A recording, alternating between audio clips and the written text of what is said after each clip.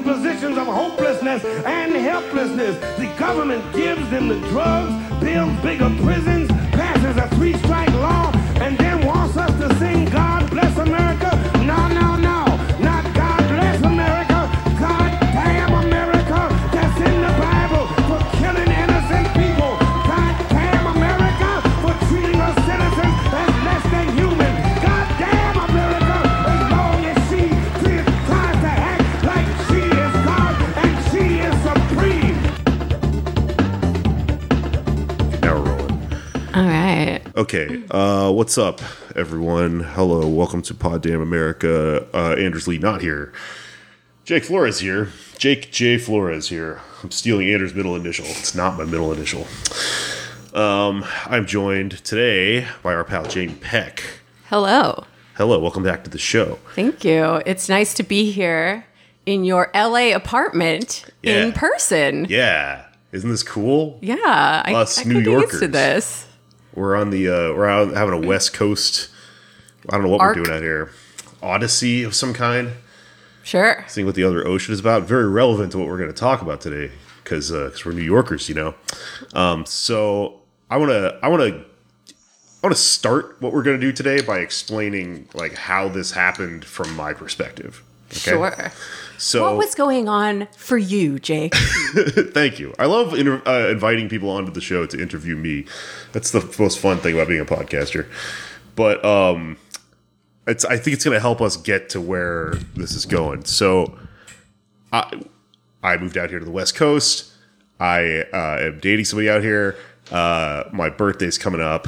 And Violet, who's been on the show, at one point said to me, I'm going to throw you an indie sleaze party for your birthday. And she's good at throwing parties and producing shows and stuff. So I just kind of went like, yeah, because that was one of like 100 things she was throwing around. And I was like, cool. All right, we'll do that for my birthday. That sounds like a lot of fun. I'll do comedy at it, whatever, right? And then I was kind of thinking about it after a while. And I was like, why did she decide to throw an indie sleaze party for my birthday? I'm not that old, you know. I'm older than her, but I wasn't really like in New York for the Strokes and stuff, you know. I was in high school when that album came out. I'm not really an indie sleaze guy. I like the music, but I don't know if it's an aesthetic that I wear, you know. Like I'm more of a goth, more of a punk type guy, if anything. And I don't know. Like, I kind of just thought about it, and I was like, well, she probably just, like, already wanted to throw a party and was like, oh, your birthday's that month. Fuck it, we'll just make it the party. Totally fine by me. I am in love with this woman. She said a thing. I went, let's do it, you know? Didn't think about it very much. But then the next thing that happened is that you and I were talking about our project, our comedy project, The Woke Mob. Murray just joined the podcast, everyone. He's up on the table. And we were like, yo, we should do one in LA. Hey, holy shit, we're throwing this party. What if we did it at this indie sleaze thing? So all this stuff started to overlap, and we're like, okay, we're going to do the Woke Mob. We're going to talk about shit politically and stuff. It's going to be an indie sleaze party. We started kind of bouncing ideas off each other and trying to write the jokes. And at first I was like, what a weird idea. This doesn't make any sense. But the more we started talking about it, the more I realized that indie sleaze as an era is actually kind of like the perfect nexus for all of like what I do and what you do. And it's a really interesting thing to talk about because it's being rediscovered by Zoomers who like just went through the shit that is the precursor to this on the actual historical timeline, just like nu metal and stuff like that. And there's like this weird revival thing. And so there's a lot of questions in the air of like, what is this? You know, what does it mean? And I think now that I've been thinking about it for a couple of days, my mind is brimming with takes. I have a lot to say. So I'm obsessed with indie sleaze. I'm indie sleaze pilled now. But not in a positive way, really. I think I'm very critical of it. I think there's a lot to pick apart about what went wrong here and what it was a reflection of and stuff. So I'm excited to talk about the hives and shit today. What about you? As am I. Yeah, I mean, I think you said it pretty well, Jake. At first, I had mixed feelings about it when our Woke Mob show got combined with an indie sleaze party, because this is not an era that I am terribly nostalgic for. I'm writing a book. At least I think I am. I have a book proposal currently out on submission that's kind of like the dark side of indie sleaze. Yeah. Here's why this stuff was bad, actually, even though some of the music still bangs. I'm not going to pretend that it doesn't. That's the thing, right? That's what's so confusing about stuff like this. Yeah. But you know what? I think it's, on some level, it's ripe ground for our satirical attentions. And I think, something that I'm angry about and very nakedly, very, very, uncomplicatedly so in the book could be come at from multiple angles, including comedy and satire. Because as we know, sometimes the funniest shit comes out of stuff that's actually really dark. So I'm excited to be doing it now. I've got my American Apparel disco pant on.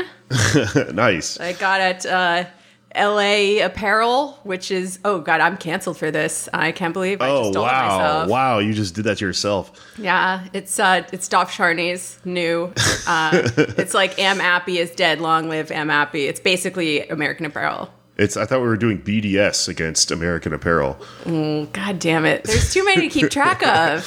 The reason I'm joking about that is because, like, okay, the ethical consumption police, are they going to come after us? Like, you can't go through life without, like, sometimes buying shit that's, I'm a creature of habit, okay? I did not bring enough warm clothes with me to LA because I'm an idiot and I thought it'd be warmer. And if you bought a pair of leggings from LA Apparel and you're going to use them to stand on stage and make fun of Dov Charney, you know what I mean? Net good? We'll see. We'll just have to be really good. Yeah. If we change enough people's minds that night. Cancels out the $50 that I gave to him. And then maybe we'll go back and we'll steal a bunch of shit to even it out. That would work. That could work. All right, I'm down. All right. Bet. I kind of feel when I was thinking about all this stuff this week, another thing I thought about because of the conflict that you just said, where you're like, well, some of the music still bangs, but we need to be critical of what's going on here. It kind of reminded me of the way that I feel also about another era of music, which is emo, because as a guy, having lived through that and like during my adolescence, when it was new and when I was young, parts of it were very alluring that now I'm looking back at and going, oh, that was like incel shit. Yeah. Like a lot of that was like really misogynistic. It was really entitled, was just male centric, whiny angst. And a lot of those guys are fucking canceled for good reasons. And I'm sorry, like Deja Entendu by Brand New is still just a fucking perfect album. And you should listen to it on Spotify so they don't get any money, like stuff like that, be ethical about it. But like,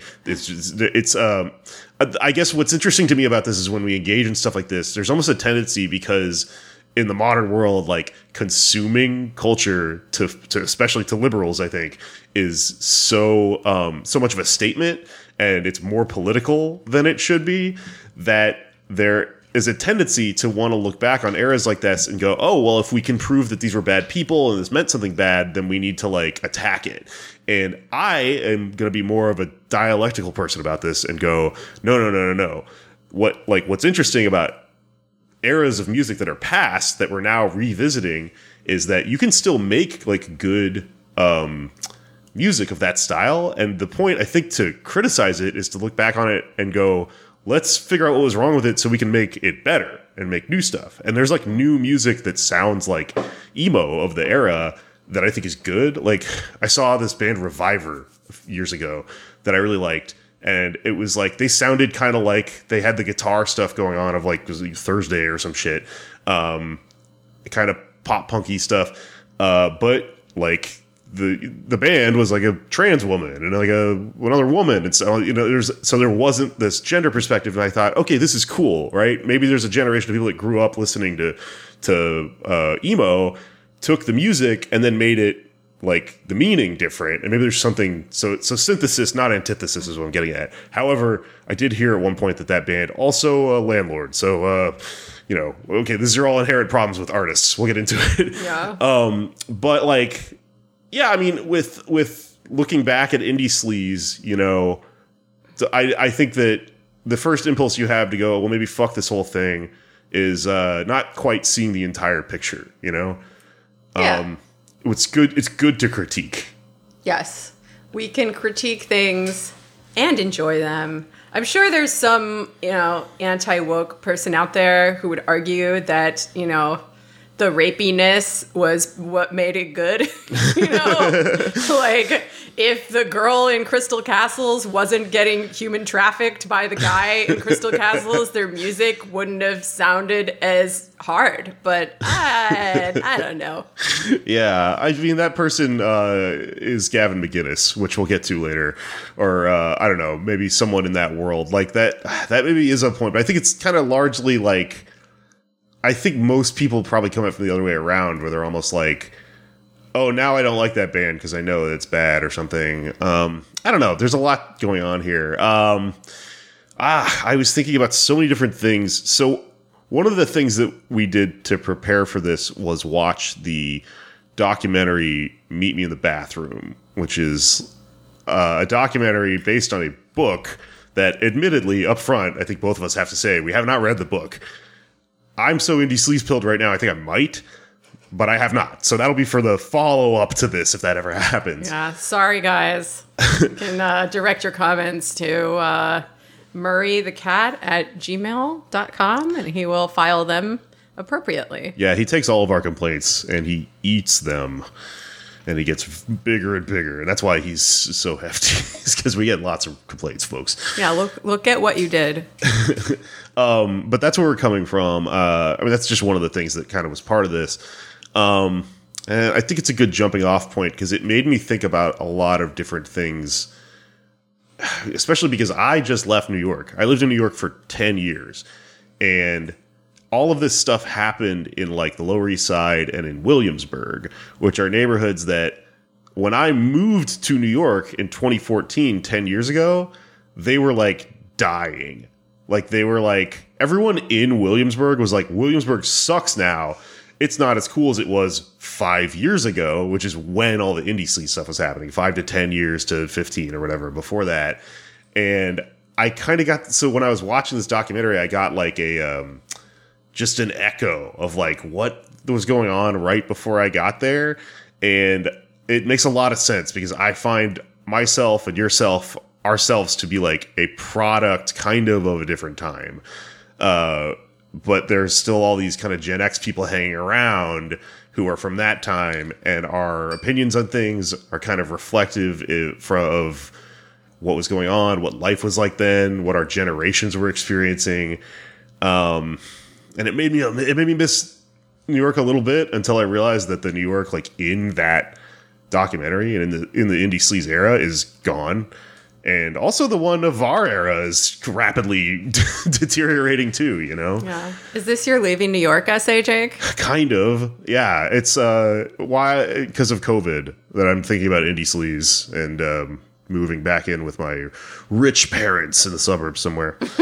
Yeah. I'm just kidding. I have a Wikipedia page. It talks about what my dad does for a living. You can try and take me down, but you won't be able to do it, fuckers. That's right. Come at me, bro. Don't come at me. I'm very vulnerable to those kinds of attacks. But so there's also this great piece by Dan Ozzie that you sent me, who's he's like, well, maybe my favorite music writer. I'm not a big music writer aficionado, but I've read books that he's written and stuff like that, and I really like him. It's great, and he sort of critiques like what Meet Me in the Bathroom, the book and the documentary, are about, and the story they tell in a way that I think kind of overlaps with where we're coming from as like Marxists and materialist thinkers, right? Because that documentary, it was good. Like, I enjoyed it, and I enjoyed the story that it told, but the story that it told was fun because it was ultimately kind of a form of fiction, not in the traditional sense, but in the sense that like the dreams of liberals are by omission a dream. They're just this weird story that doesn't really connect to anything, and it's just sort of about a bunch of artists getting to be artists. And when the entire time you're watching it, if you have this like fucking pedigree that we have of like trying to apply all this theory and stuff to it, like I was watching it, and the first thing that occurred to me is the Strokes are like kind of the central focus of all this, and they're portrayed as, you know, the protagonists, and kind of the, like, if you're watching like a rockumentary, like their rise to stardom is an interesting story. But I was watching it and I was going, man, you know, I love the Strokes music, but I bet if I met these people in real life, I'd fucking hate them, because I worked as a bartender on the Lower East Side. Oof, I cut their number immediately. I was like, these fucking 5 douchebags would come into your place. They'd stumble around. They'd be a mess. They'd come up and they would like not know how to interact with you because they're rich. And then the main guy, Julian Casablancas, you know, he'd be like mumbling and he wouldn't know how to order. And then you'd be like, okay, what do you want? And his friend, one of the other ones, would go like, oh, he's very smart and sensitive, and like Apollo, and I'd be like, shut the fuck up! What do you guys all want? This is like a story I told myself in my head when I watched this. But that all that is to say, like, you know, these were rich kids, and they're the last kind of generation of musicians that were able to be, you know, these bohemians. Like a scene of bohemians in a certain way. And something that Dan Ozzie points out in that article is that they're often referred to as indie musicians, but in reality, like, the original indie music was populist, right? Independent music was because you didn't have the access to major labels. Most of these were people that used those tools, but then were immediately backed up by, you know, their upbringing and major record labels and stuff like that. And were just sort of cosplaying as previous generations of music who were more authentic bohemians. Yeah. I mean, this is not to lionize New York in the 70s either. I think it's one of the most overhyped times and places ever. 60s and 70s, really. Yeah. But, you know, there was a certain emotional depth and nihilism to the music, the punk rock of the 70s, that was just impossible to reproduce in, you know, Giuliani's New York. Yeah. And the thing is, Indie Sleaze was really interesting because it didn't reproduce it. It imitated it, and it paid homage to it, which is fine, but that's for an entire, like, genre, like an entire like wave of art to just be throwback and homage is kind of odd, because it's not that original. And the thing I couldn't stop thinking about when I was reading Dan Ozzie's piece is Mark Fisher. Have you ever read Ghosts of My Life? No, but I feel like I've absorbed some of his ideas through the years. So go on. He's like that. He's out there. He's one of the big guys of our world, right? Well, I'll break it down the best I can. Hard to do. He's a lot, but we did an episode on this podcast one time with Aaron about it. Aaron loves him some Mark Fisher. He does, yeah. It was his idea. He pitched it to us. That does not surprise me. I have read most of Capitalist Realism, so perhaps this is similar. It's all, I mean, he has like a whole, you know, thing, like a whole ethos or whatever, and it's certainly part of it. So, what's it called? Ghosts of My Life is about this concept called like lost futures, where he kind of talks about how, like, you know, history happens on a timeline, and there's like these like tragic things of what could have happened, you know, with like, what if the Soviet Union hadn't collapsed or something like that, and then you sort of like mourn them in these interesting ways.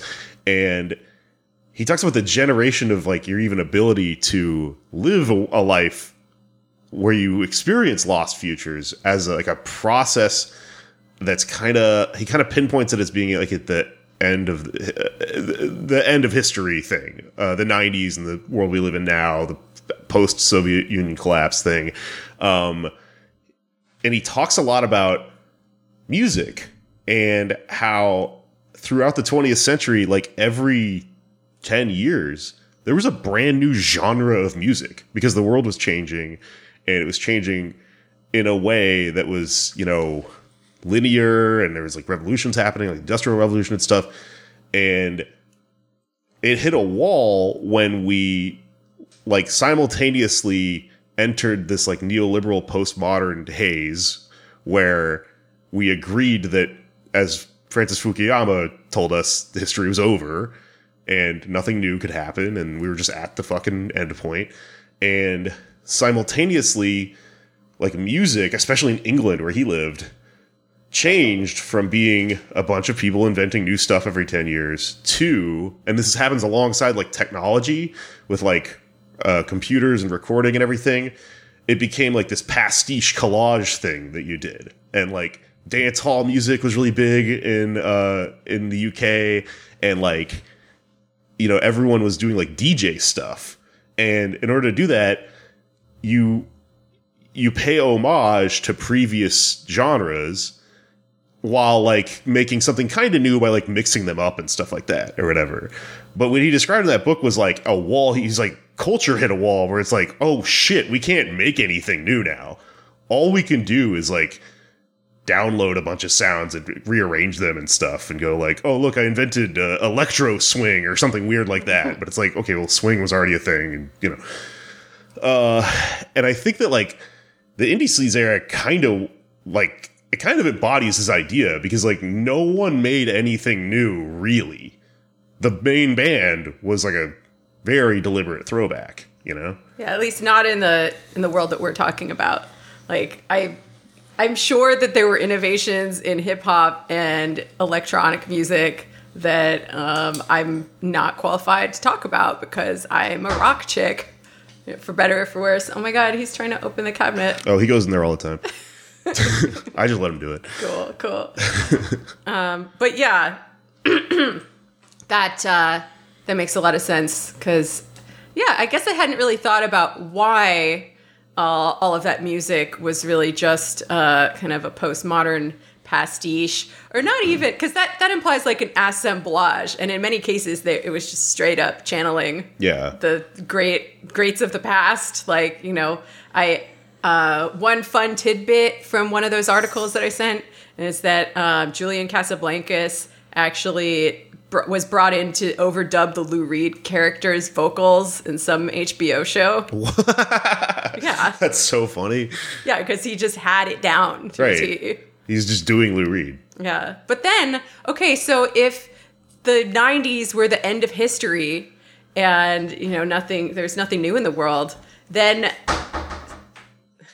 Let's ignore him. Then September 11th happened. Murray just Kramered his way into the room. Yeah, he's like the Kool-Aid man. Like, yeah. Oh yeah, I think he only goes in there so that he can come out again, I think make an entrance. It's busted out. But you were saying about 9/11. Yeah. I mean, history very much started back up again in the early 2000s. Right. But maybe we were just did we get stuck? Because you would think that would make more new things happen, but instead what we had was a continuation of this backward-looking rock scene, and it got very, shall we say, apolitical? Yeah. To the degree that, because it was like, you know, it was kind of cool to be woke in the 90s. Like, it was not an uncommon thing to try to make punk or rock music that spoke to some social issues, you know. Right. Even if they, like, artists didn't know what the fuck they were talking about, they would still do a thing with the intention being, like, that's what I think about all the time from the 90s is all the artists that got sucked into Free Tibet. Yeah. Which was a CIA op. It's like declassified at this point, you know? Yeah. And it was just people that, like, they didn't know anything about Tibet, you know? Yeah, no. But, like, I think, you know, sort of young Gen Xers like Connor Oberst, a favorite of both of ours, or Julian Casablancas, who we've just been discussing, they're like good progressives, you know? Like, for Connor Oberst has good politics. They have pretty good left liberal politics. And, you know, I really admired when Connor did When the President Talks to God on, I think it was Letterman, one of those late night shows, as a protest of the Iraq War. Oh, Desaparecidos fucking bangs. Yeah, they're fucking great. But Julian Casablancas kind of, I mean, it wasn't very sophisticated, but New York City cops was a song about he said a reference to the killing of Amadou Diallo by the NYPD, who was an immigrant, a black man from Guinea, I believe. And, the lyrics were not that sophisticated, and most of the song was still about some hot girl doing some sexy stuff. But the chorus is New York City cops, they ain't that smart, which is fucking funny and cool. Like, hey, cat baby. But then, after 9/11 happened, they took that song off of the U.S. release of the album because, you gotta support the troops, support our first responders. And it was a very jingoistic atmosphere. It was a very, they wanted to be successful. I think he said, like, oh, we just, we had to read the room. So, and then, any semblance of social commentary was completely removed, which, like, maybe, like I said, wasn't that deep to begin with. But I think it was a real shift. And, in that era, we kept seeing these bands that sounded like bands of the past, and whatever politics had carried over from the past was completely stripped out, and all they had left was the aesthetics. And like, I remember it wasn't cool to be political at all when I was in college. I'm old, guys. I'm fucking 38. I know I look really good, but I'm so much older than you think I am. And because like what political statements most of us would have made would have been progressive, and we just were facing this fucking seemingly, like, we had the experience, I mean, I feel like I've talked about this before, of protesting the Iraq War, right? Yeah. I did this when I was a senior in high school, and we did this by the millions, and guess what? It didn't do shit. So then after that, we're like, all right, and it had such broad support, too, from the American public. It's crazy to think about now, but something like 80% supported it going in. Yeah. So it really wasn't cool to be making political statements at all whatsoever. There's this very huge backlash, this post 9/11 conservatism. So, faced with that choice and faced with, oh, wow, there's seemingly nothing we can do about this within the system that we have, at least.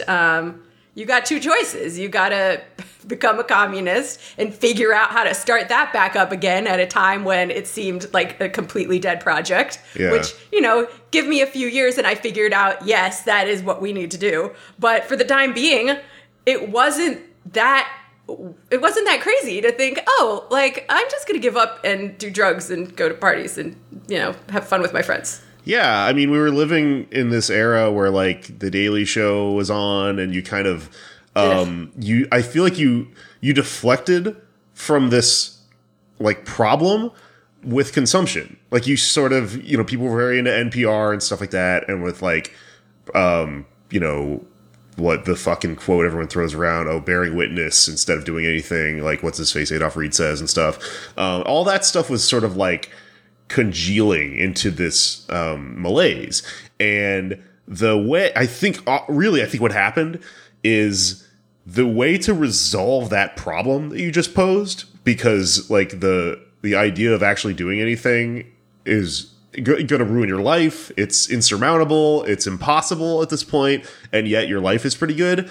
I think the psychological way to deal with that everyone unknowingly sort of engaged in collectively is to sever, like, all of this from politics and start conceiving of politics as a separate thing that only happens in Congress and, kind of when you vote and stuff like that. And that's how you got, like, this artistic movement that was purely aesthetic and yet constantly struggling to insist that it meant something when it, like, by its own rules kind of couldn't. So this documentary about all these bands in Brooklyn, it doesn't really ever come to a statement and say anything. It just kind of, and if you talk to people from this era, they kind of talk like this too, where they're just like, man, we were just doing something, And it's like, you were just sort of romanticizing trying to be a bohemian in the last pocket of the economy that you could fucking exist in.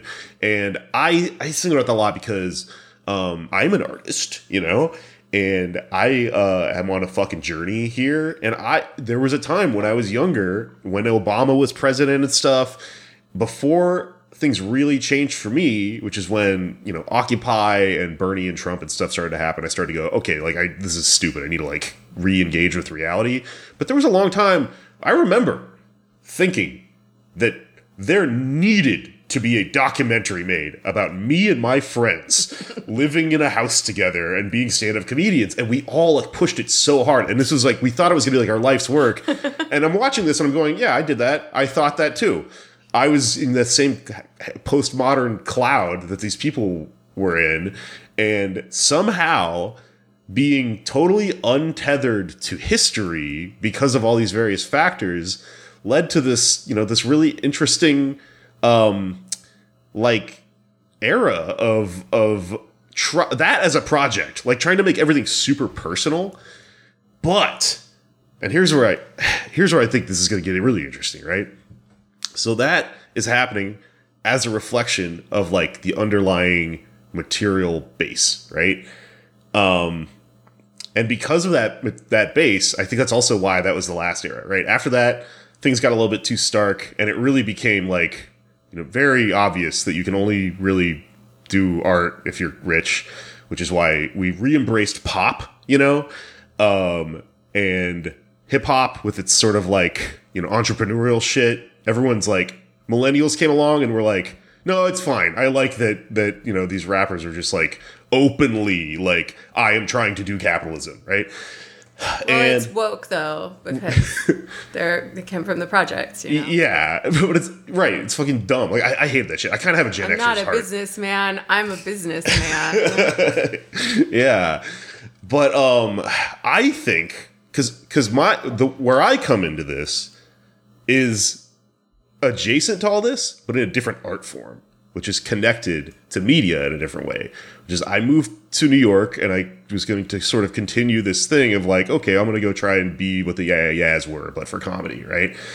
And I started, you know, over the last 10 years, things happened, and I started to understand that, like, some of this is metastasizing as it decays, the leftovers of this world, and they're turning into fascism. And I couldn't really place exactly how it happened for a while. But here's what I think happened, right? I've also been reading about the Nazis a lot, which is just part of what I do all the time. It's a really fun life that you have. I've been reading Devil's Chessboard. I keep bringing it up on the show, you know, if you listen to the show. But, like, fascism, I think the thing that Americans don't really get about it is, and I said this quote a couple episodes ago, somebody corrected me on who said it. It's Carl Radak. I hope I'm saying that right. It's not Lenin, but it's a great quote, which is that fascism is the iron ring that holds together the rotting barrel of capitalism, right? Ooh, very evocative. It's good. What it means is that fascism is a cope, right? It's a series of conclusions that people come to when the contradictions of capitalism become too heavy and they start to fold in on themselves. And I think that the era of indie sleaze was like one last dream that people could do this thing. Much like Nazi Germany having this nationalistic dream that if they just resolved certain contradictions, that this thing would flourish. But as we know, as Marxists, you can't force capitalism to get to this state where it starts to become plentiful and good for everyone. The line always goes down, right? The rate of profit always falls, and all these things have to happen to resolve it. So what happened is, in the media core that was like one of the headquarters for all this shit in Vice, right? You had this guy, Gavin McInnes, and he started to do organically what I think fascism does when it grows organically, right? Everyone always thinks, oh, it's people in dark, smoky rooms. No, man, it's a fucking process, right? He started to to almost as an artist himself, to like channel these anxieties and come up with a scapegoat, which is a component of fascism. You need like people to blame the thing on. The reason this all isn't working, the reason the Strokes aren't making more albums and stuff, and everything isn't like continuing to be like it was awesome in 2000s Brooklyn, it's got to be because there's some stuff going on. And so he, they would make this fucking thing in Vice that I read in high school all the time called Do's and Don'ts, where they would go around and they would just make fun of hipsters, right? Well, most of the people who got don'ts were not, in fact, hipsters, or maybe they were trying to be hipsters, but didn't quite hit the mark. All of this stuff is just elements of, I think, what I'm going to tell a story, right? And yeah, totally. Some of it is just, hey, what if we just make a habit out of just like fucking kind of brutalizing people, just looking at people and just, fuck that. And it was fun, right? Fascism is fucking alluring. I'm telling this story as someone who like escaped fascism, not as somebody who's big bad Antifa, yada, yada, yada, right? I am telling this as big bad Antifa. Well, I am now, but I'm like, how I got here is like, for sure, kind of engaging in it. And right? You know what? I take that back because I used to write for Vice in those dangerous years, and I did some stuff that I am not proud of. Sure. So, there we go. We all have. And that's how we got here, and fucking thank God that it happened and we didn't just become like further embedded into it, It's true. So like Gavin McInnes is like around and he's really starting to do like he's starting to plant the seeds of what becomes like anti-wokeness, Around the same time, you'll have like Portlandia. Everyone's obsessed with this word hipster. Everyone loves dunking on a hipster while simultaneously kind of being one. It drove me insane. I'm so glad that's over. It's crazy. It just went away. I got replaced with woke. Now people are nostalgic for it, though. Yeah, right. So they're going to go through all these steps all over again. It's going to be super fun. Right. Anyway. So there was also there was a blog that was really popular called Look at This Fucking Hipster. There was another one called Stuff White People Like. Forgot about that. There's this fucking, so there's another thing that happened in the dark depths of the internet, right? There's this writer who writes about comedy, and I like him, but like I also will make fun of him from time to time because he's on a fucking mission from God to like destroy people that suck in comedy. His name's Seth Simons. But it's a little bit too personal sometimes because he's very personally angry because these people have attacked the shit out of him like they do. And it's a lot. But I will say he wrote something very important, which is a takedown of all of the alt-right stuff that is going on behind the scenes in stand-up comedy in New York City. And it's good. And it's actually like they sued him. So the piece is still up. But when you read it, it says like, there's like a editor's note that says, "Oh, this isn't true," but it's like only, or that like they, this can't be proven or whatever. But it's because they sued him because they have fucking powerful lawyers and shit. It's pretty good. I'll link it in the show notes. But he talked about how The Stand, which is one of the current bastions of like alt-right comedy, right? It's where all my fucking people, all my fans in the Legion of Skanks and all that shit operate. It's where you're starting to see like these same groups of clubs. You're starting to see like Zionist shit. You're starting to see like gays against groomers events and stuff like that. Alt-right fucking lives in comedy clubs. It's stupid, right? Well, so he did some digging and figured out that the people that owned this club, they didn't come from the same place that a lot of other comedy club owners came from. They didn't come from like the old world of comedy clubs, which is most of the people that own these clubs are just one of Dennis Miller's 10 brothers, They're hangovers from the 80s. These were people that were like self-styled comedy fans, but the comedy that they were fans of was from fucking 4chan. And the part of it that it turned eventually into Nazi shit. And one of the things that they were really into is called cringe compilations. So something that people that are really into like this alt-right shit like to do is compile. There's like lolcow is a term. They like follow a person like Chris Chan or something like that, and then just like, try to provoke them into doing something cringe or whatever. And they make these like reels to like just watch all day, and like it's all the people that get like targeted, like the fucking what's her name? I don't know. There's like a meme of a lady just like be protesting too hard, and she makes a weird face. She's targeted by these people. And so they had like these secret forums, and he like kind of exposed some of it. And I thought it was really interesting because to me, it's consistent with all of this scapegoat stuff, right? As the world of indie sleaze is falling apart, all of these people who are in the world of trying to profit off of like making culture and commenting on it are finding that the only thing that's profitable left is to just gin up this idea that's popular because it helps everyone paper over the contradictions of capitalism, that there's a phenomenon that is causing all this stuff. And it's like cringe liberals, right? And shortly after that, we land in the world that we live in now, where there's a word for it, which is wokeness, right? I mean, before it was political correctness, like right? In the 90s, like this has been a thing for a minute in different versions. Yeah, it's a thing that just reinvents itself every few years. It's like read fucking Jay Meyer's Dark Money. The Koch brothers like do this on purpose. They try to gin it up because it helps capitalism, right? There was another show happening at the time. Or there was a podcast, rather, that I was kind of into when I first moved to New York called Race Wars. Okay, so Race Wars was this podcast hosted by Kurt Metzger and Sherrod Smalls, and sometimes like Kurt's girlfriend at the time, Karen Margolis, would be on it. And Kurt's white, Sherrod Smalls is black, and they would do stuff like they would say the N-word a lot and stuff like that. It's like the joke. It's what it's called, Race Wars. And that's like, it's very consistent with like a lot of stuff Gavin McInnes was talking about at the time, because what he was doing with his little like culture war thing was he was starting to say stuff like he would accuse like kind of bougie like liberal types of treating like POC with actually too much kid gloves, you know, like, oh, you're so woke, you're racist kind of thing. Because if you're actually from the neighborhood and you're actually cool, like they like it when you know, are kind of anti-woke with them. You see this stuff. Gavin was totally from the hood. Right. Fucking he's from Canada.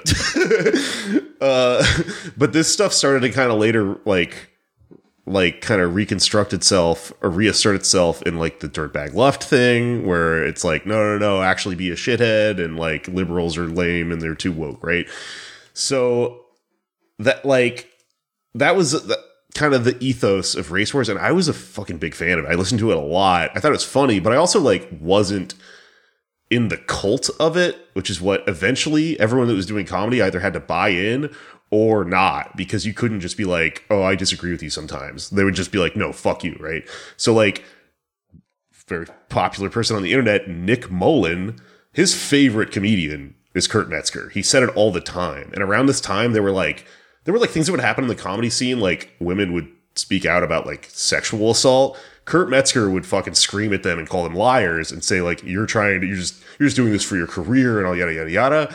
And Nick was like, his thing was, if you fucking criticized Metzger, he would say, that's the best comedian in New York City. What are you doing? You're criticizing, you're really gonna to attack the best comedian in New York City, which like, you know, yeah, like fuck you, loser, grow a spine, right? A, you should criticize other artists and stuff like that.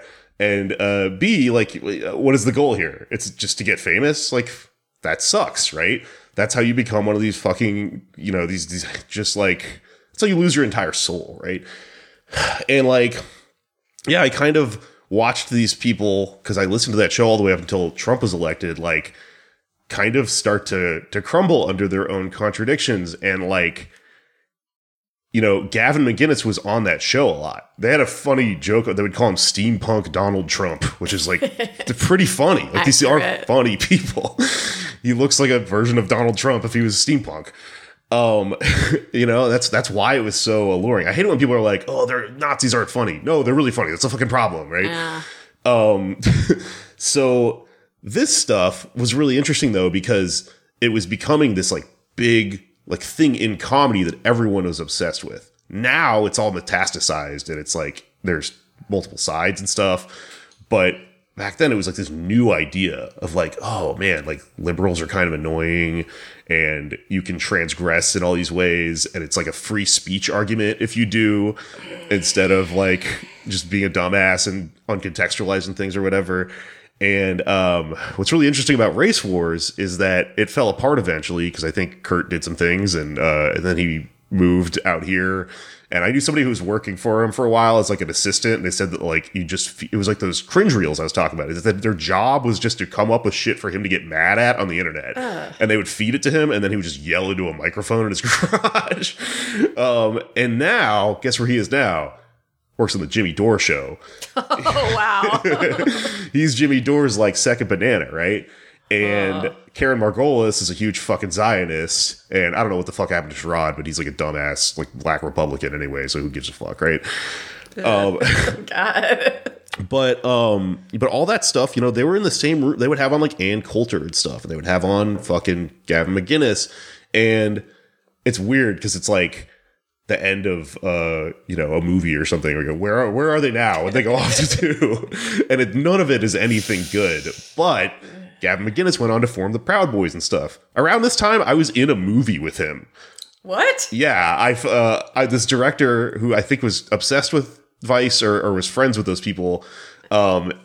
He filmed a movie called Long Nights, Short Mornings. It was on Netflix for like a hot second. It's like, I don't know, I never even watched it because my part got cut out. But it's about a couple, right? It's very personal, like indie sleaze era. It's about falling in love and shit. At one point, they go to a comedy club, and the scene in the comedy club is like, it was me, the host, and I would do a joke, and then I'd go, all right, ladies and gentlemen, Gavin McInnes. And I remember he specifically was like, it's his McInnes, not McGinnis. He was like really mad about that if you said McGinnis. So much for the melting pot. So I say Gavin McGinnis now every time I say it because I know he doesn't like it. But, and then he would do stand-up, which was... it was fucking unbearable. Like, it sucked. And we had to watch it over and over and over and over again because it's a scene in a movie. So they were just fucking... Wow. That same director did bring me back, though. He asked me to try out for his next movie, which I don't think it ever got made, but it was going to be a story about the young versions of Gavin and Shane Smith and the other guy when they made Vice. And he asked me to try out to be young Shane Smith. Oh, yeah, you told me about this. What? Yeah, and I didn't get it because I'm not really an actor, and I don't know, I just was like, what is this? But I don't think I got paid, but... That is very funny.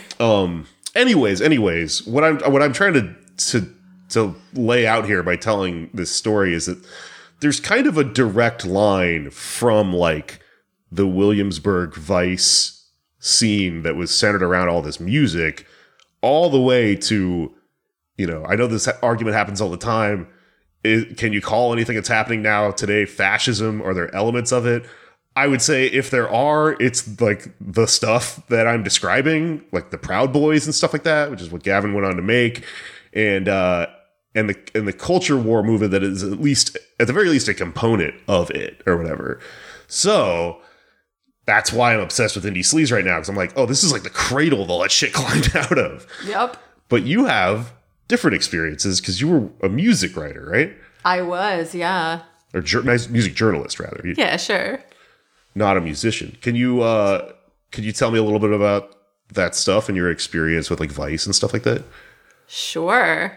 Well, first of all, I think what you say is very true. A lot of this goofy culture war shit that just seemed kind of goofy back then was the beginnings of something real bad that, you know, made it all the way to the White House, which is, you know, both horrifying and kind of funny on some level, right? Like the piece I wrote in 2015 for the launch of Broadly, which was Vice's women's site.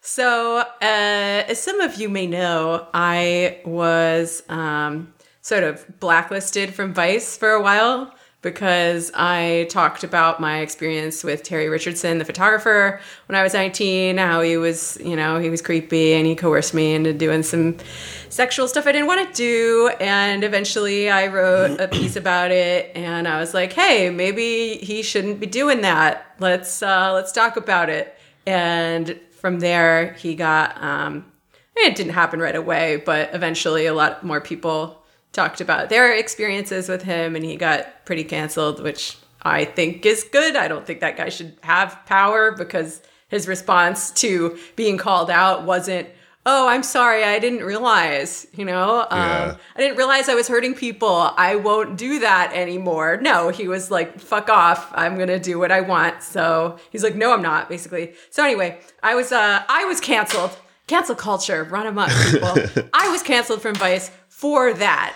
And then, you know, some time went on and, you know, our side, you know, the fucking anarcho-liberals, let's call us, the Antifas and whatnot. We won the culture war to some degree, at least in, the bourgeois press and the media. Sure. So then Vice decided, because, they're a capitalist creature above all else, they're like, all right, we got to get a little woker, guys. So they hired a former editor of Jezebel to launch a women's site called Broadly.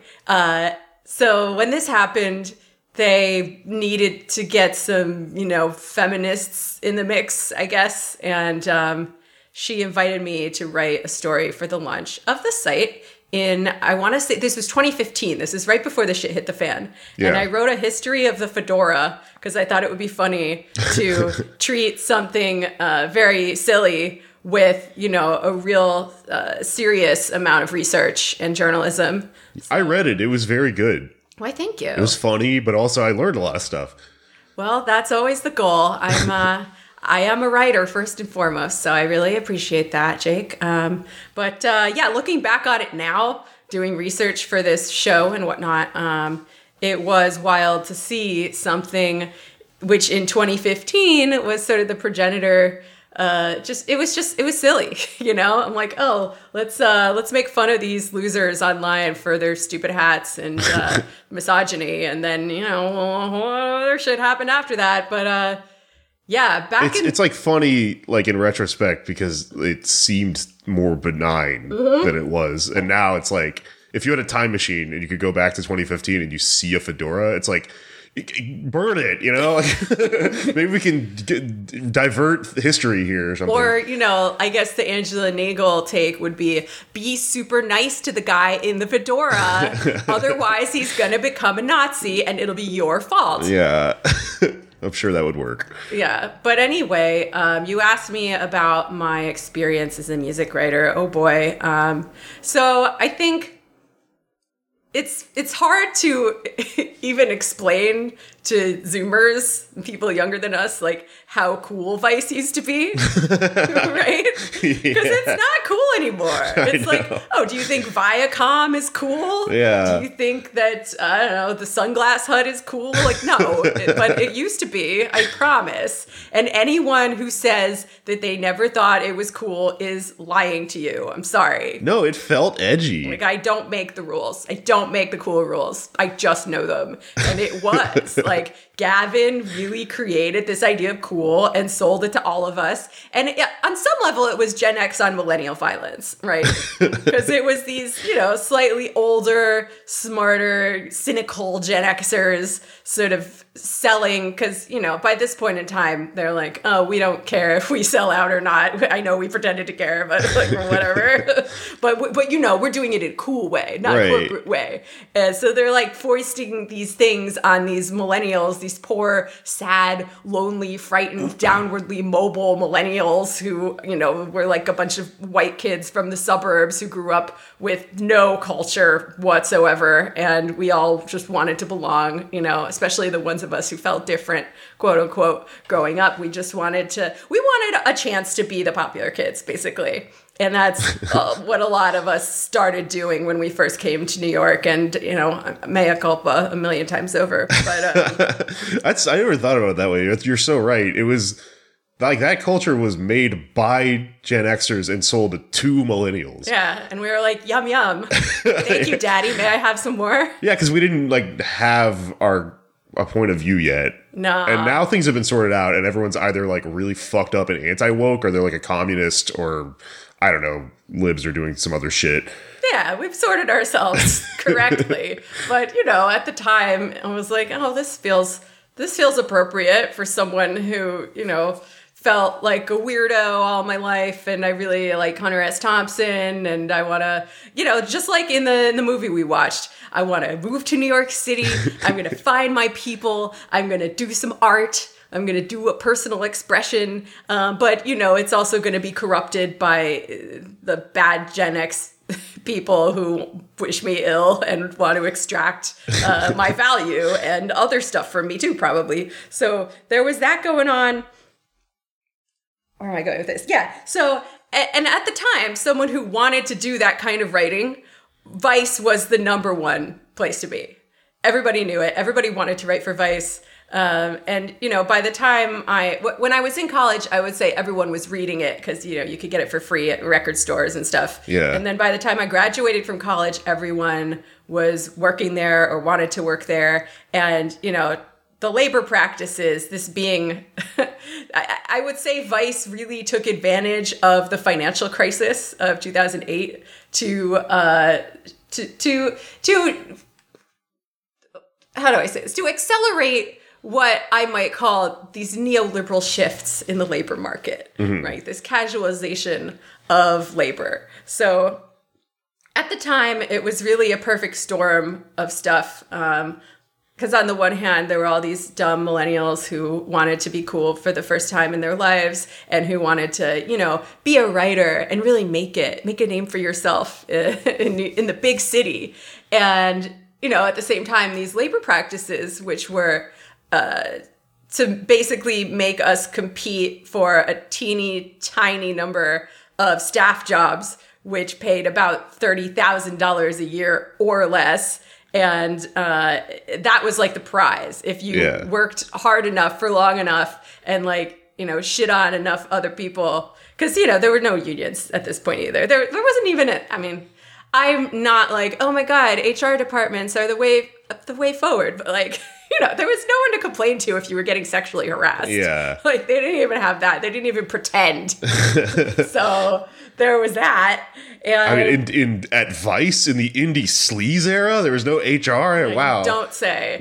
And it was, God, it wasn't that long ago, but also it was in so many ways because it really had the gender politics of the Mad Men era. Yeah. Like, all the girls who worked there were hot and either white or Asian.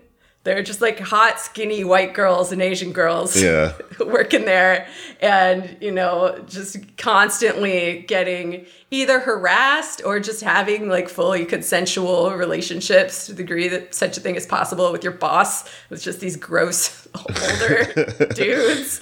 And that was, you know, that was just something you had to deal with if you were a girl who wanted to write about cool subcultural things at that time. Yeah.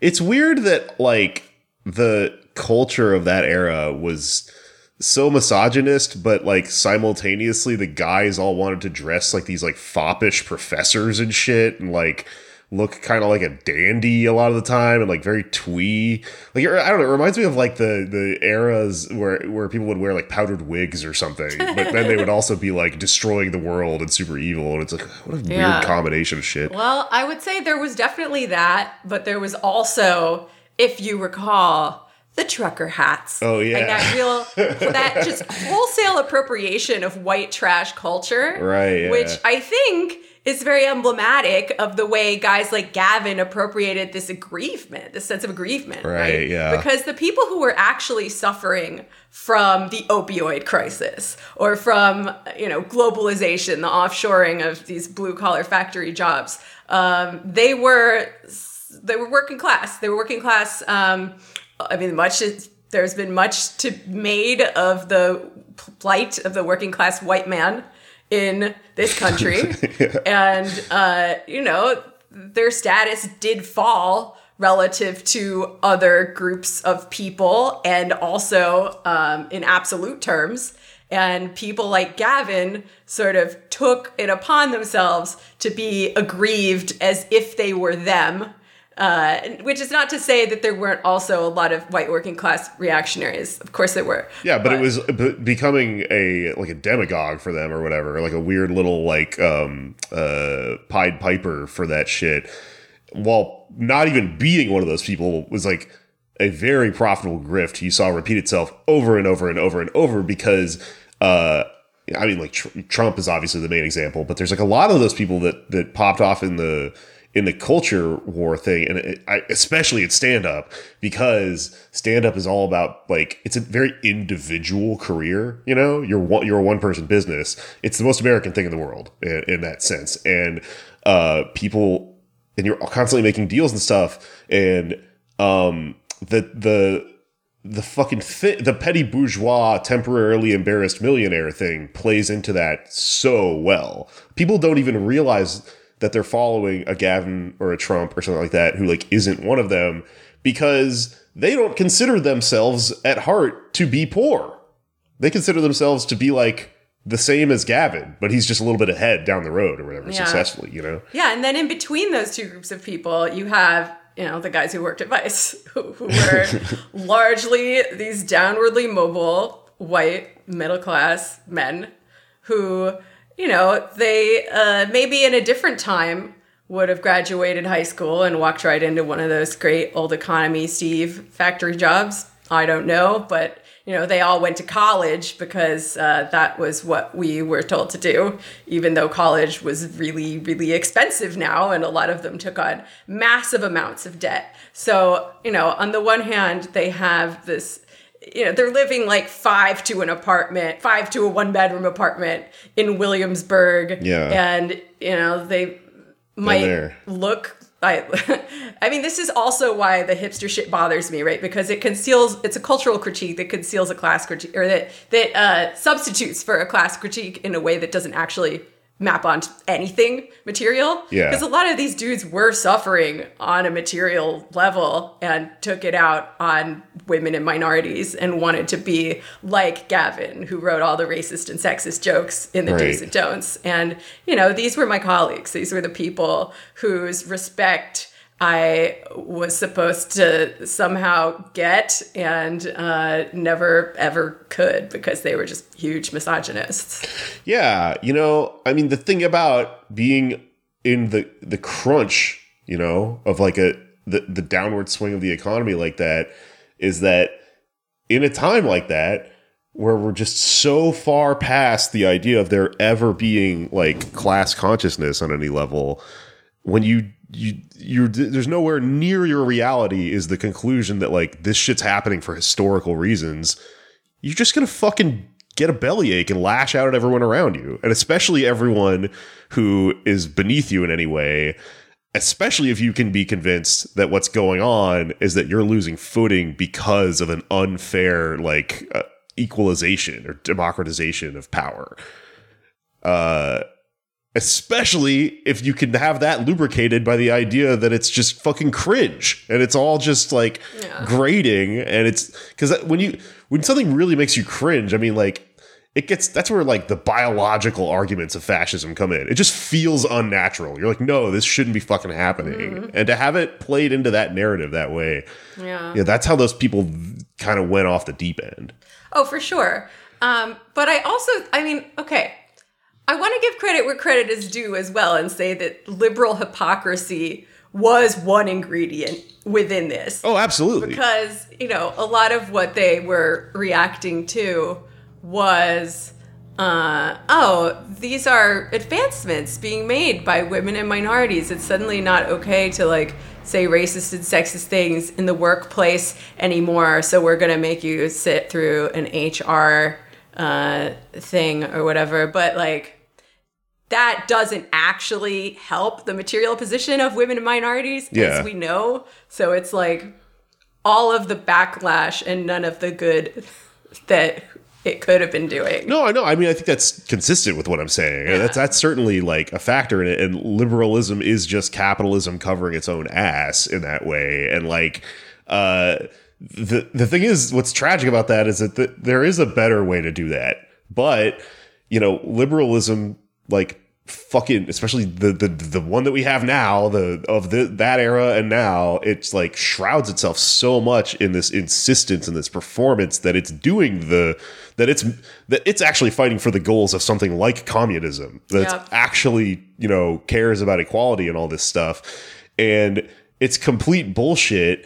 And when people start to realize that it's bullshit, I mean, the fact of the matter, the thing about that's really frustrating is that, you know, you start to realize, if you understand like history and stuff like that it's lying. I guess, I don't know. I'm looking for a fancy word here or whatever, but that it's bullshitting you, and that's actually power seeking to reify the status quo while telling you that it's doing the opposite, because it's going to give you like this kind of fancy short-sighted story of we made it better for women, and then also we're like educating you or whatever. And if you're not making that person's life better in any way, then you're gonna develop like a pathologized reactionary type situation, you know?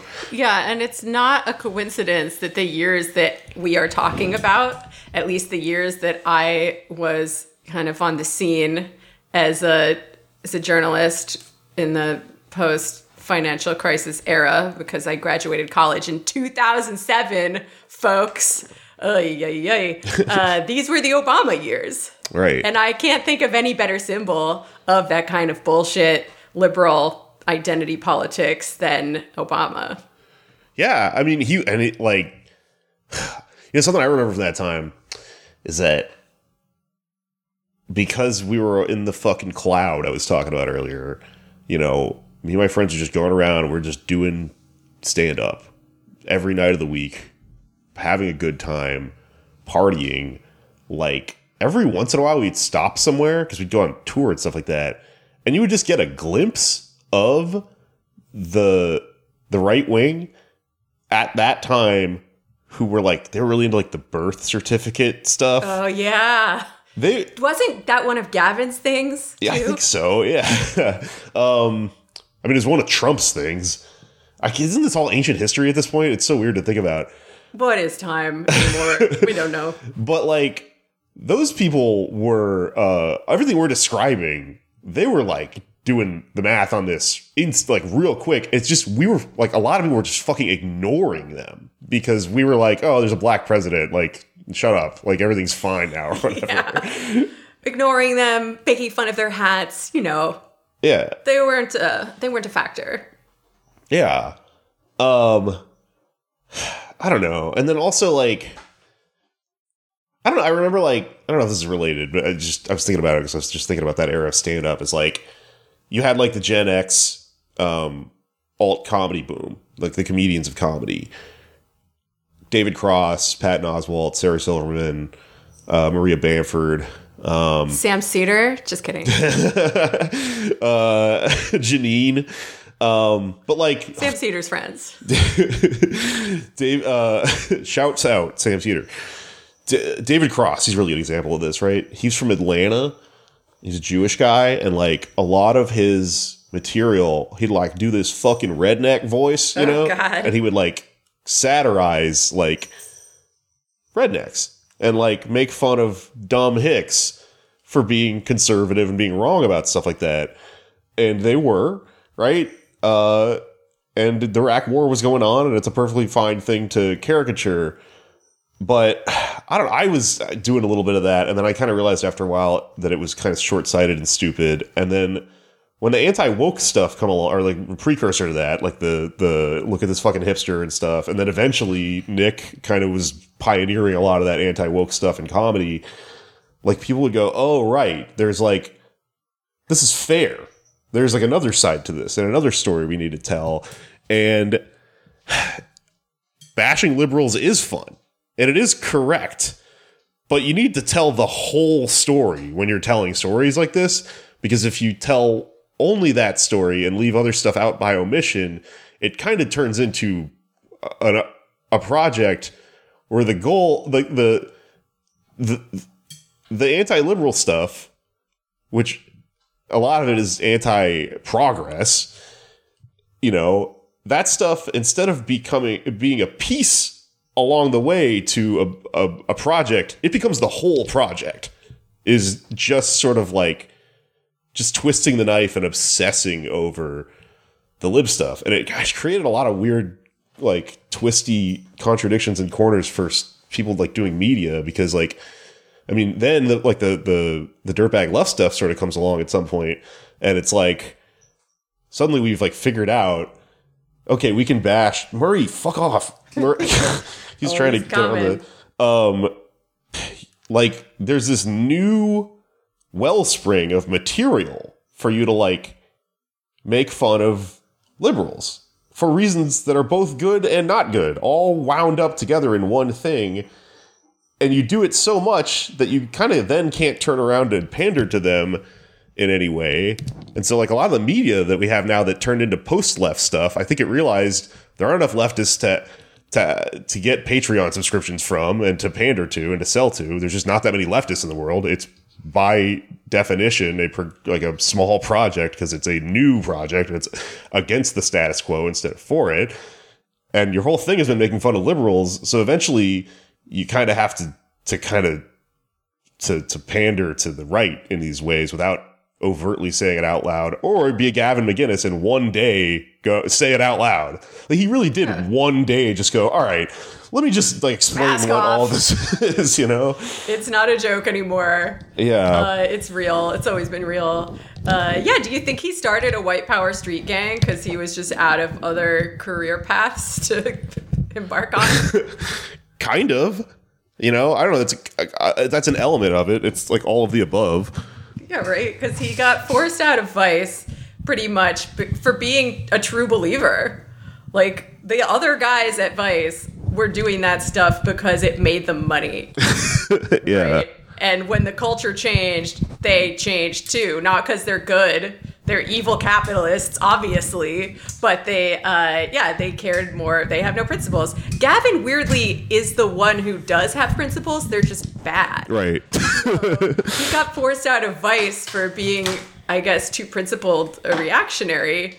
And then he got forced out of his own website that he started after that, Street Boners and TV Carnage, for, I think it was a transphobic rant that I think by this point in time, people were like, we can't be doing that anymore. So he got forced out of his own website. And that's when he was like, nope, I guess there's nothing left to do but start a white power gang.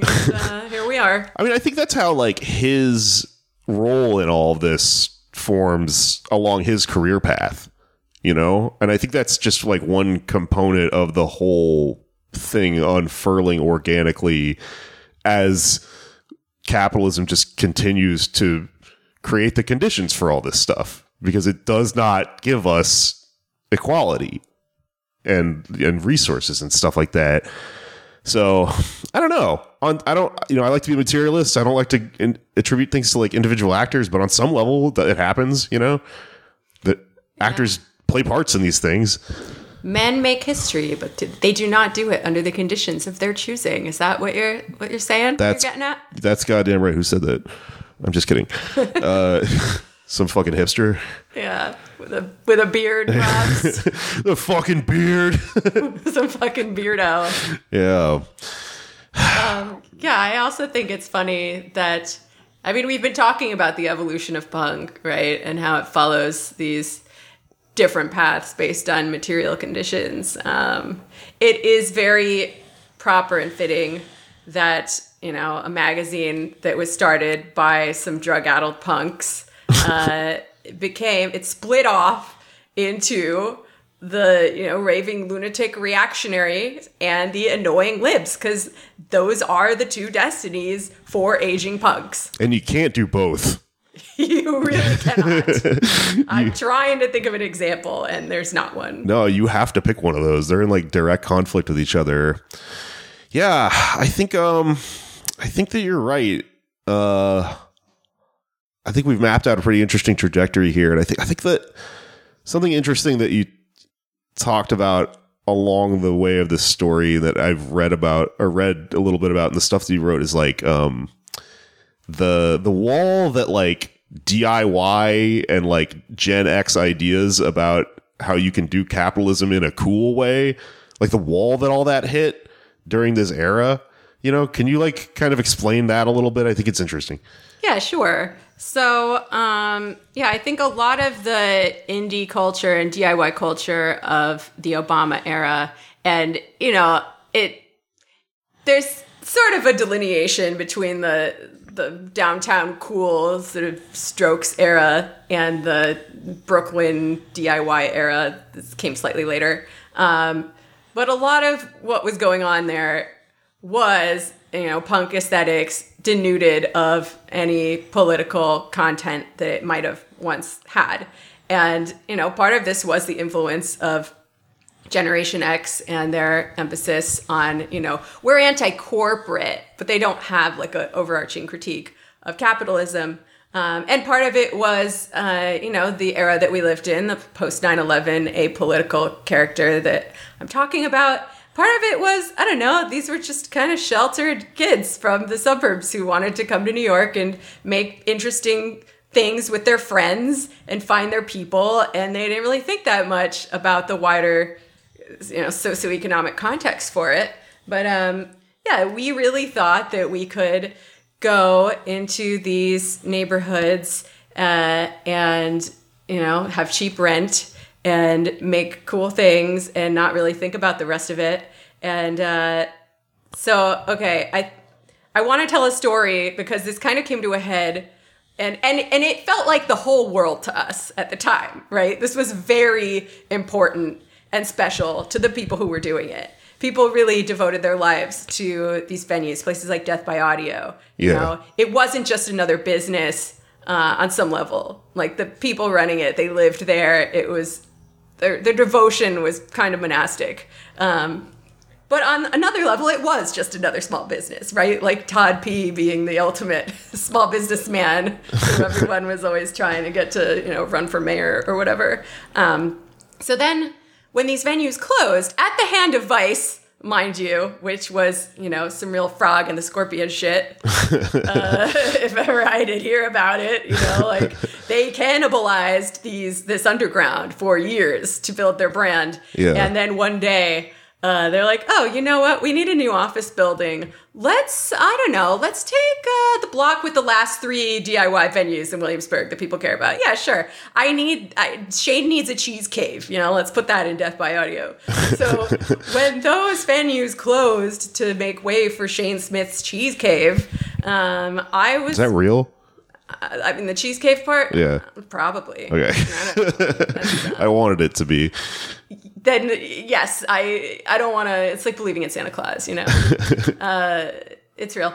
But I really lost my shit, and a lot of us did, and it happened exactly the year, at the exact same time that I turned 30 too. So it really triggered this fucking quarter life crisis for my youth. The neighborhood that I loved, the scenes that I loved, the people that I loved that I mostly saw at these shows. And my career was very tied to it at the time as a music journalist. I can relate to that because my 30th birthday was Trump's inauguration. Oh, boy. It was J20. Were you there? Did you catch charges? No, I was trying to get drunk. And it was actually a really fun night to drink because everyone was like, the world is ending. Oh, wow. That would be fun. I'm not going to go down a rabbit hole of trying to remember where I was that day. Oh, I think I had food poisoning. Oh, yeah. I went to D.C. for J20, and then I was just vomiting from the time I got there to the time I left. That's funny. And it was a valid reaction, I suppose. Not to be fucking lib about it. Bleh, Trump makes me sick. He makes me have diarrhea. So, But anyway, where was I going with this? So yeah, these venues closed, and especially Death by Audio was one that I really loved, and I kind of lost my shit.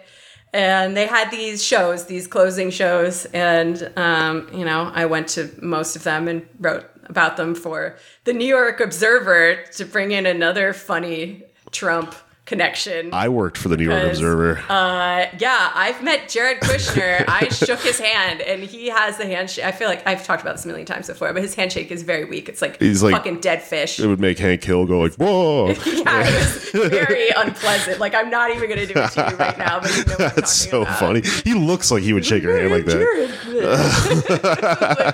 Okay, dude. Oh, that's so fucking funny. Guy. Yeah. So anyway, I was going to these shows, and then there were these neighborhood kids, all right, from, shall we say, an earlier wave of immigration to the neighborhood. They're just some little Black and Latino kids on their bikes. They're probably 13 or 14 years old. They're just some little kids. Sure. And they were catcalling me when I was walking into the venue, and I decided, in all my feminist wisdom, I'm going to do a little intervention here and try to tell them that this is not an appropriate way to talk to a woman on the street. And then from there, you can guess where it went. They're like, this is our neighborhood. Fuck you. And I was like, huh. Okay.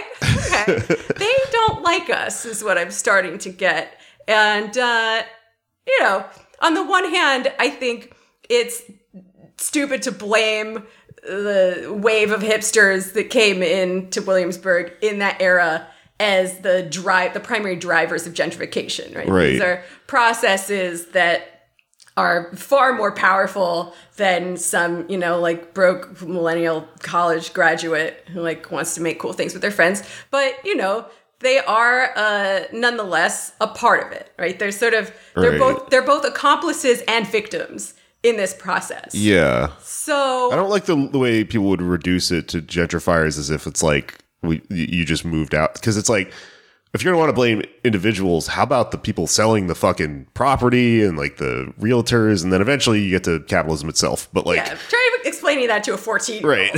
Like, fair enough. That like, you kids, do you even have a material analysis, bro? Like, let me drop some knowledge. I mean, I wish that it worked that way, but it kind of made me think. And mind you, I was a lot younger then than I am now. And because some of these things might seem obvious, I don't know. But I was like, why should anybody care that our thing is being taken away, our special thing, when we have been we've just cloistered ourselves off, and, it's hypothetically it's for everyone, but it's a very self-selecting group of people that is a part of this scene that participates. It never occurred to any of us that we could or should, but even could, fight this thing larger than ourselves of which we were unwillingly a part. Right? Yeah. Like, it never occurred to us that we could like band together to fight the real estate developers, it perhaps would have been a fool's errand in this time, in this place. But, you could say that about anything that leftists are trying to do ever, right? Right. So I kind of get it. Fighting's hard, yeah. Yeah, but it never occurred to any of us in this scene that maybe, and the way people talked about it too, even people like Todd P., who was, seen as a very wise person at the time. He was another Gen Xer who was doing a small business, running a lot of these DIY venues, and he made his real money from being a practice-based slumlord, I'm pretty sure, and was also creepy to women, but never got canceled over it for some reason, because I guess there were like a lot of worse guys out there who, we could focus on first. But anyway, the way including Todd P., once again, he's a Gen Xer, he's a small capitalist who thinks that, he's invented new labor relations because he's less corporate or whatever. The way they talked about gentrification was like, it's a force of nature. There's nothing that any of us can fucking do about it. Yeah. And I think these kids really internalized that. But, in retrospect, that's obviously bullshit. Well, they both don't have, they're not reading Marx and stuff because they're in 9th grade, but they're also right. He's wrong. It's not, you can't just make the argument that it's a force of nature. It's bullshit. It's bullshit is the correct argument. Yeah. Okay, so as we kind of round out here, I want to circle back to something you just moved past, or you just mentioned rather, the sleaze, right? I'm curious how it all plays together for you, because it's like, on the one hand, I love John Waters, I love Lenny Bruce, I love Filth. I think Filth itself has been, I'm reading this Cliff Nesteroff book right now about the history of like culture wars and stuff, and he talks a lot about how today people would have you believe that like comedians only get yelled at from the left. It's this modern idea that, it's all woke scolds and shit, which is insane because the entire history of comedy has been people like Lenny getting dragged off stage by like the forces of conservatism for talking about sex and stuff like that. In a lot of ways, sex and vulgarity are things that are just by nature of being like a target of conservatism, they become part of our world as leftists. Like, we got to defend our right to, have autonomy over our own bodies and not be sucked into this, fucking big Catholic Church thing and conservatism and all the different like conservative Christian projects of like trying to shame us into being in the family unit and all this stuff.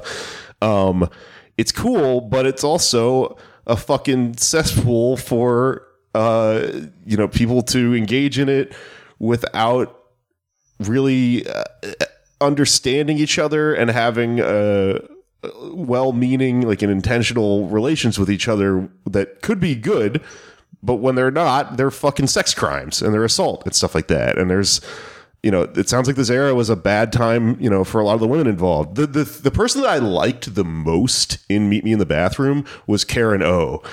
She's fucking cool. I didn't realize she was a halfie like me. I just never thought about it, and that happens with people like us because we look ambiguous. But she talked about it. As soon as she said that, I was like, oh, man, I really get where this person's coming from, because it's like you never really have a home and stuff. And her story seemed, like something that, yeah, it's within the realm of kind of, HR liberal stuff, some of it. Oh, it's hard for women to be an artist. I don't know. There's critiques here where I'm like, okay, like, cry me a river, you're a famous rock star. But on the other hand, like, if you reduce it to just that, you're still being a misogynist. Like, it still does matter that this person, by nature of their gender, was being like, like, really threatened and was in a dangerous space because of, the outcomes of patriarchy and stuff. They're just let run wild.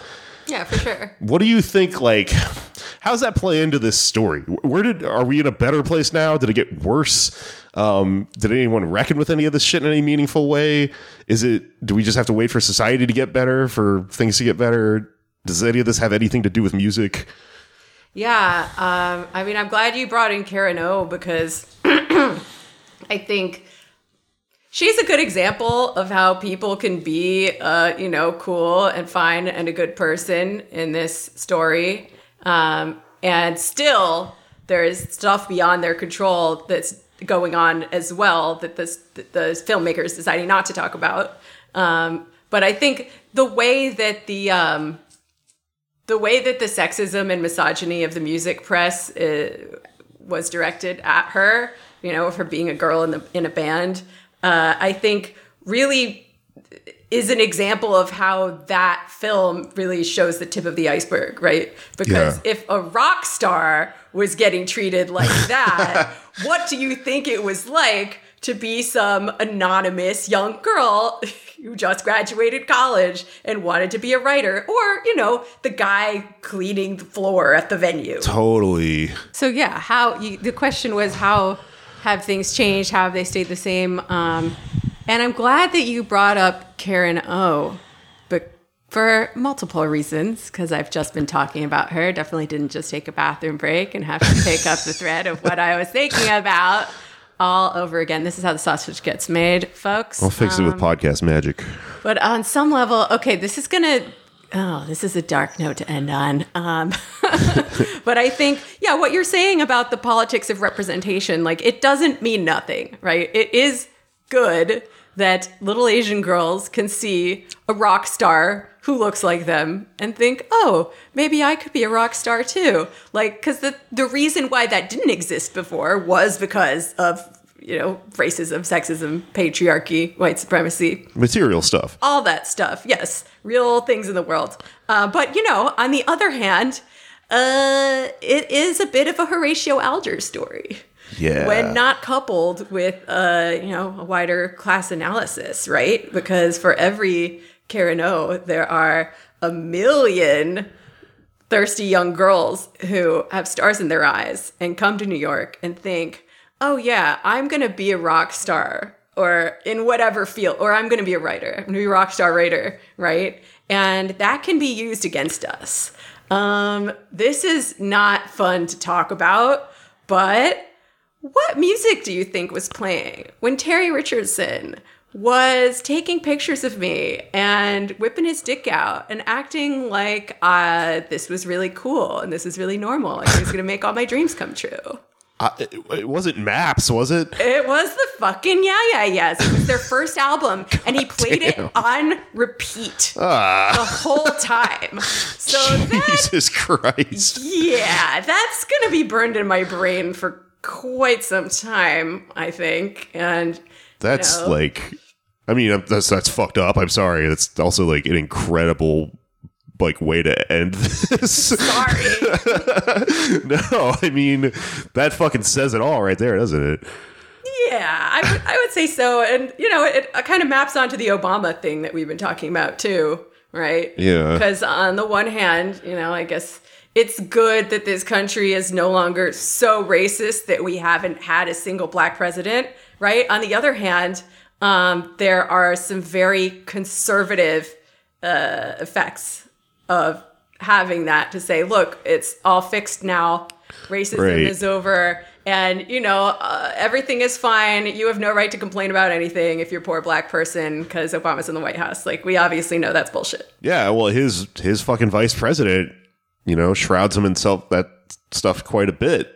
Or shrouds himself in that stuff quite a bit. It's his legacy, and he's doing some pretty bad stuff right now. I don't know if you've heard, Jamie Peck. Oh, I've heard. I am not pleased. He tweeted today, he said, he called you the reader of the tweet Big Head. He said, "What's up, Big Head?" And then he started it was fucking weird. And then he was like, "Put these signs on your lawn." He's selling like campaign signs or whatever, but it's of his head. So he's calling himself Big Head and us Big Head at the same time. It's fucking insane. It's bad.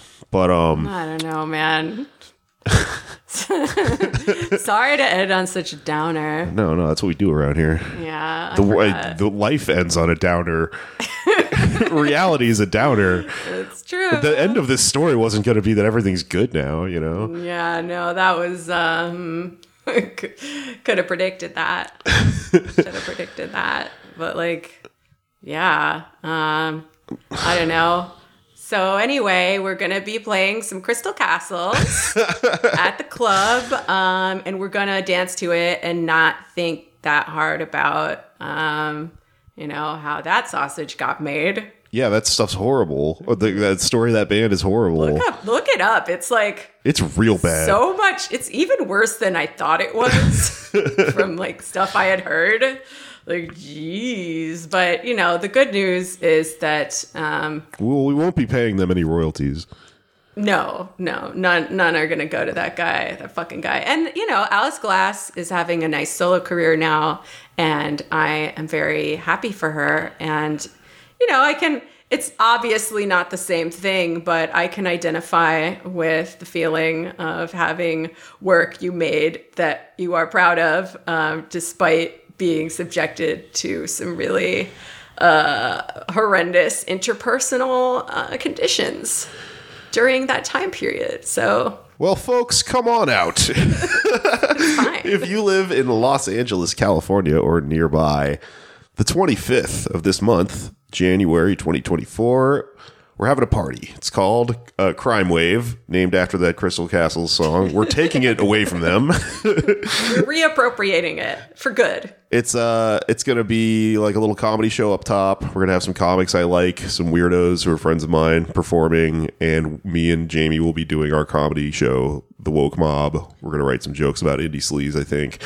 And then, some friends of ours are going to spin records and DJ music of the era. And it's, it's a fucking, it's a Renaissance fair of sorts. It's an era thing.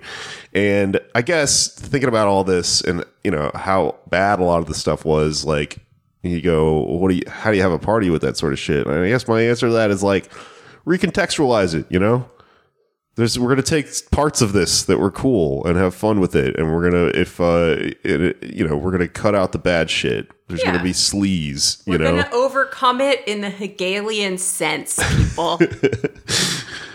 We're gonna do that. Come out and see it live. We're gonna overcome it in Hegelian sense. Also, there will be tacos, I think. Hell yeah! All right, Jamie. Where can people find you? Oh, geez. That's a loaded question these days. Where are you at right now? In transition, maybe? OnlyFans. Oh, wow.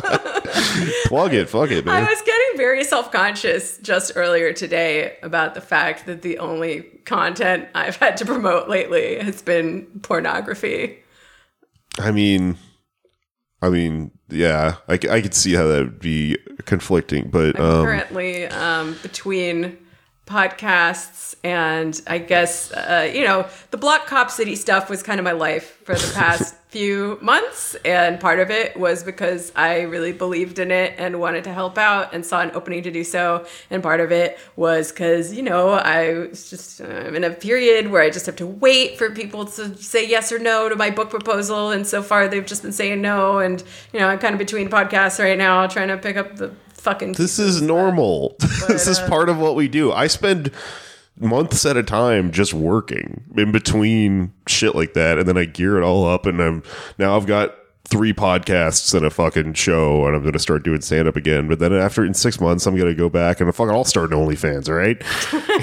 Okay, I'll come for you. I'll just sweet overtake Jamie. you. I appreciate it, buddy. I appreciate your competitive support. I'm just saying, don't sweat it if you're. I know I'm very hard on myself. And you're in the liminal phase between projects. I've still got this. It's part of it. I really am struggling to outgrow this, you know, because I'm a child of the fucking PMC, and I was a little fucking hand raiser, and I won all the awards in school. So, you know, that's my that's my struggle. That's my personal journey. But I am starting a new podcast with a good friend of mine who.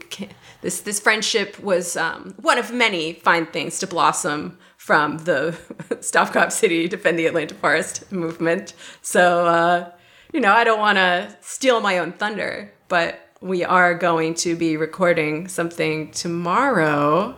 So hopefully, knock on wood, it will be good. And then I will have something besides pornography to put my name on. But until then... You know, you can DM me on OnlyFans, ask me all your political questions. That's just, you know, how I'm preaching the gospel right now. Cool. It is wild the degree to which people on there, like politics and sex, are all mixed together. It's an interesting. Maybe I'll write a book about that someday. But yeah, no, we live in the Blender world now. Yeah. And a history. It's all pastiche. OnlyFans.com/JamiePeck666. Because you know what? A girl's gotta eat. OnlyFans.com/JamiePeck666. It's a living. Plug that shit. I don't know. I'm gonna say it. It's an honest living. It's work. I think we've established not that. Work. Yeah, if there's anything that we can agree on over our combined oeuvre. Sex is work. But yeah, I don't know. I really appreciate that people are still like hitting me up and want to know when I'm going to do new political things that they can listen to. Because, you know, I've been doing political things. This is just the harebrained internet person who started that Reddit thread. Like, did Jamie Peck leave politics? She hasn't been doing any political media. Look, that's just because we exist in relation to people that do liberal media, which there's an entire infrastructure for. The entire infrastructure is for, or fucking alt-right crazy fucking anti-woke media, which is like this rabid like alt media thing that's sucking up an entire, you know, weird offshoot of people, and our job's fucking harder. I know. We're always going to look like we're doing less because you can't just get on a stage and be like, these people are too fucking woke, right? And have $1 million thrown at you. Oh, well, I saw that and I was like, are you fucking kidding me? I'm literally on a speaking tour right now, helping organize people together to do a direct action against the police. But, you know, it's not online, so I guess it doesn't count. Don't be so down with yourself. You're a very hard worker, Jamie. Thank you. I mean, you're killing it. Look, I admire you very much, and we have to keep fighting the good fight. Buddy, thank you. I need that sometimes. All right, I guess this did end on a heartwarming note after all. All right, well, say it with me. It's finished. Actually, it's not finished. One more thing. Columbo and one more thing. Man, I feel like I need to put this in here because something happened in between recording this and now, which is... I said at the top of this episode that I didn't know why my girlfriend threw me into Sleaze party. And then the other day, she mentioned to me why she did, and I feel really stupid because it's It's a really good reason, and I think it puts a button on this whole thing, which is that a while back when we were on mushrooms, we were like having a really good time doing the things you do on mushrooms, you know, one of them being just playing music and music videos and stuff. We were playing a bunch of like indie pop and indie sleaze and stuff like that. And I had this moment where I said, I felt like this swell in my heart about it, but it was like sad kind of, because I was talking about how like when you watch these people in these music videos and these like MGMT, you know, music festival era kind of videos, it's like you get kind of jealous of them because you're like, the whole point of life should be to do this sort of shit, to just have fun with your friends and make art and like revel in being alive like that, which is what that music felt like. And I was thinking about how when I was younger, like I had an apartment at one point, like 15, 16 years ago, that was like $500 a month to live in for like my own place. And then things changed and like it got so much harder to live around the time that all that music was coming out. And I just had to work so much. And so I kind of had this weird FOMO for like an entire era. And I felt like this longing for like this thing that I missed, you know? And I felt like I was watching from outside the glass as all these twee indie kids got to just live through this era where they just, you know, they were just having fun and just like celebrating life.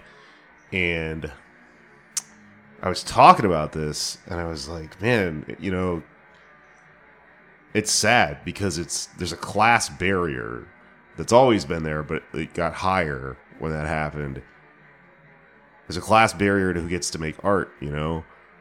And it sucks because we have the resources to live like that. But only people of means get to live like that. And if we ever got there, then the world would be a place where everyone got to be in the Strokes, and that was their life, you know? Or in Brooklyn, and just sort of like lived like a bohemian, and that was the point of life. And when I said that to her, she said, I'm going to throw you an indie sleaze party for your birthday. And I think that's the nicest thing anyone has ever said to me and done for me. And it made me tear up a little bit. So I had to add that to this conversation because it was a mushroom thought, which are often good for podcasts, but also because it's like, I remembered. I remembered why this all came up to begin with. And it works, you know? And so I think that's what this party is going to be, is like, that's kind of triumphant, you know? Like, just rebuilding something that you missed out on. You can do that, you know? Anyways, please come to my party if you're in LA. Crime Wave. Tickets are in the show notes. All right, it's actually finished. Columbo over.